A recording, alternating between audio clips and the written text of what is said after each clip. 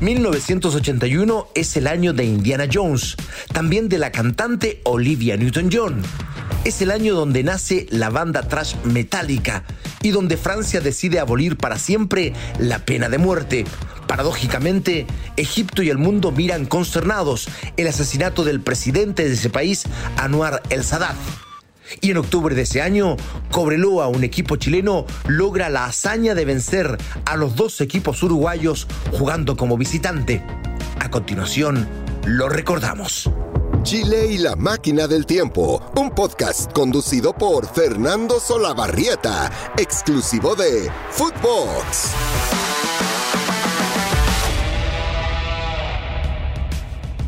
Es octubre de 1981 y esta canción, Physical, se escucha por distintas partes del mundo. Es el single más importante del nuevo disco de la británico-australiana Olivia Newton-John, que llega a ser además el más vendido en la carrera de esta actriz y cantante, con 11 millones de copias vendidas en todo el mundo. Es el año, además, 1981, del nacimiento de Zlatan Ibrahimovic en Malmö, Suecia. Este jugador de ascendencia bosnio-croata, sueco por cierto, que llegó a ser uno de los goleadores más famosos, conocidos y espectaculares de nuestro fútbol contemporáneo. ¡Zlatan! ¡Gol!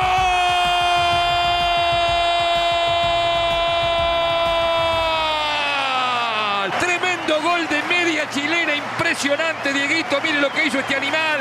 A propósito de fútbol, el 18 de octubre de 1981 en Sídney, Australia, finaliza el Mundial Sub-20, donde la selección de la Alemania Federal se corona campeón del mundo de esta categoría por primera vez en la historia, al vencer a un sorprendente Qatar por 4-0. 41 años después, estos nombres se repiten en la esfera mundial. Curiosamente, Alemania como favorito y Qatar como anfitrión de la próxima Copa del Mundo. A propósito de eso, y en el mundo se estrenaba una película que sería un éxito fantástico de taquilla. Hablamos del estreno de Indiana Jones y los Cazadores del Arca Perdida, película protagonizada por Harrison Ford, dirigida por Steven Spielberg y producida por George Lucas.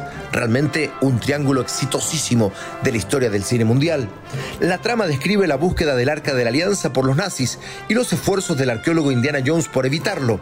El éxito conseguido por la cinta, tanto a nivel de crítica como de popularidad, derivó en la producción y lanzamiento de 3 películas más acerca de este aventurero. Y es precisamente esta palabra la que define al protagonista futbolístico de nuestra historia, el Gran Cobreloa, un joven equipo que había nacido recién en el año 1977 y que ya había ascendido a Primera División y se había coronado campeón en 1980. Tenía por delante en Copa Libertadores una misión titánica: enfrentarse en unas particulares semifinales a 2 de los colosos del fútbol sudamericano, a los más importantes equipos del poderosísimo fútbol uruguayo del momento. En 1981, Cobreloa llegaba a esta Copa Libertadores casi de manera sorprendente. Hacía su debut internacional en esta Copa y la crítica periodística no apostaba mucho por el inexperimentado equipo nacional. Pero los loínos, que ya comenzaban a ser llamados los Zorros del desierto, taparían a punta de goles y partidos memorables las bocas de todos sus detractores. Cobreloa se había proclamado campeón de 1980 en reñido tramo final del campeonato ante la Universidad de Chile. Logró el título en la última fecha tras derrotar por 3-0 a Lota Schwager en el Municipal de Calama. El inicio de su primera incursión internacional no pudo ser mejor. Tras dejar en el camino a la U y a 2 equipos peruanos, el Atlético Torino y Sporting Cristal, a quienes goleó por 6-1 en cada uno de los 2 partidos jugados en Calama. El cuadro nortino entonces le correspondió una tarea casi imposible en el grupo B de semifinales: enfrentarse nada más que con Nacional de Montevideo, el campeón vigente del torneo y actual campeón intercontinental, es decir, el campeón del mundo de clubes, y a su eterno rival, el poderosísimo también Peñarol.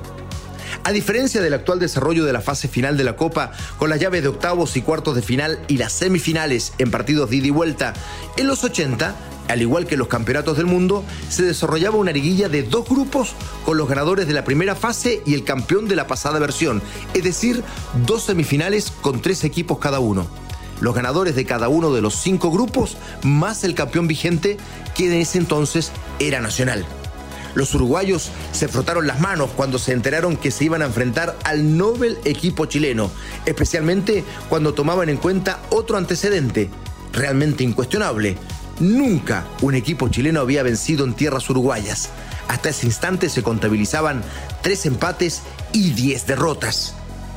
El jueves 8 de octubre de 1981, minutos antes del partido que se iba a disputar en el mítico Estadio Centenario, catedral del fútbol sudamericano, frente a Nacional de Montevideo, el técnico argentino de los Loínos, Vicente Cantatore, aleonó a sus dirigidos con la siguiente arenga: pase lo que pase, muchachos, hagamos nuestro juego, como los campeones de Chile que somos, porque nos tienen que respetar.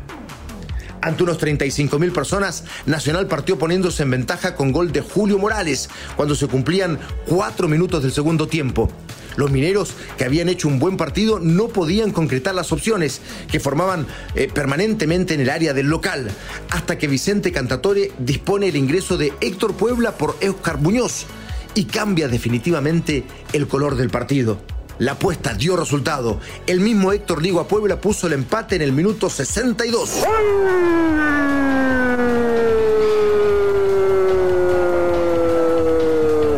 De Cobreloa, Puebla, para el cuadro nortino.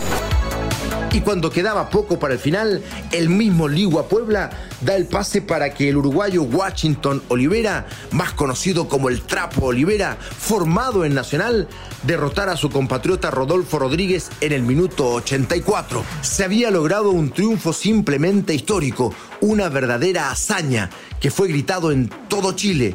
Por primera vez se derrotaba a los uruguayos en su casa, y este aventurero, nacido en las entrañas del desierto chileno, ya clavaba una bandera llena de gloria en el centenario de Montevideo.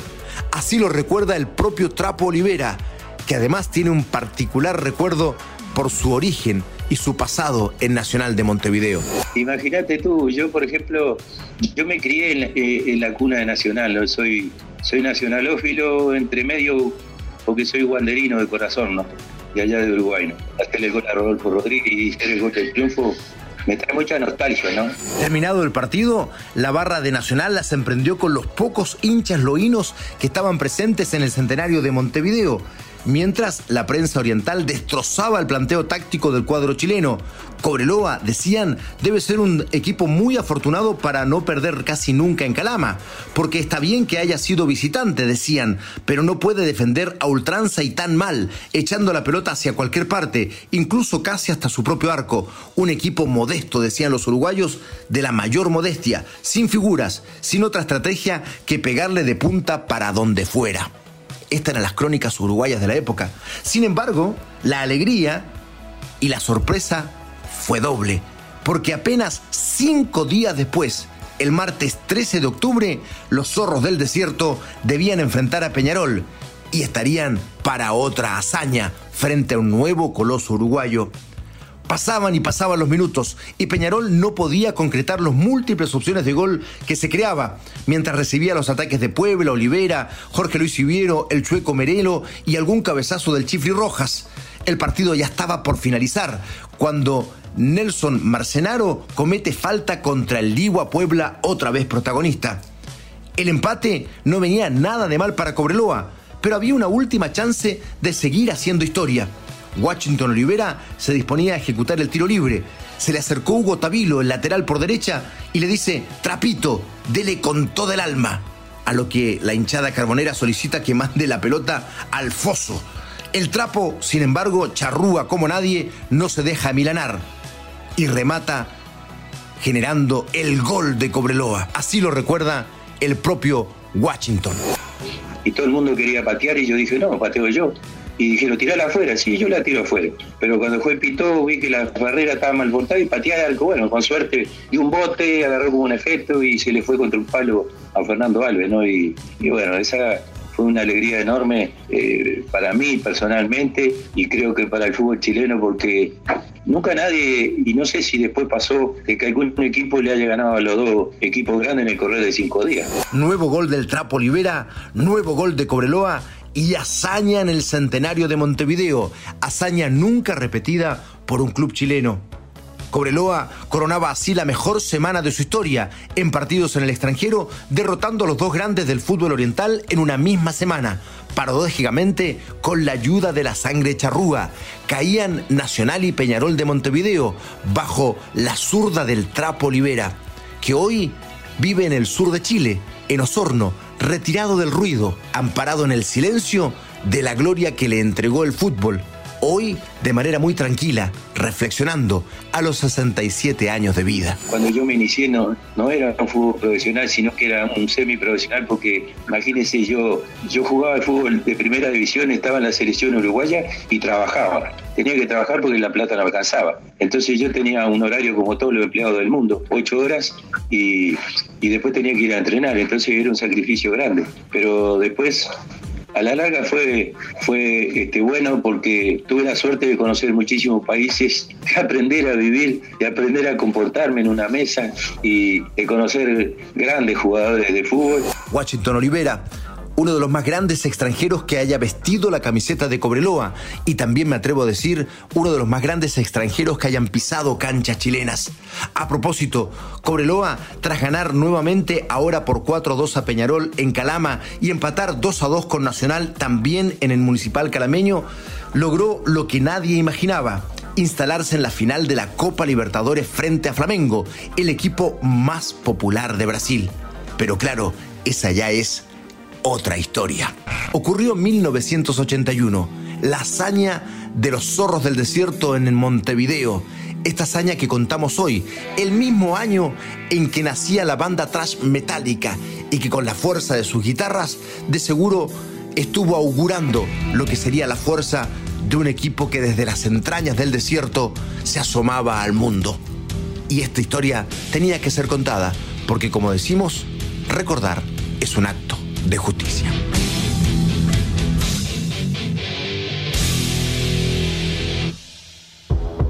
Esto fue Chile y la máquina del tiempo, un podcast exclusivo de Footbox.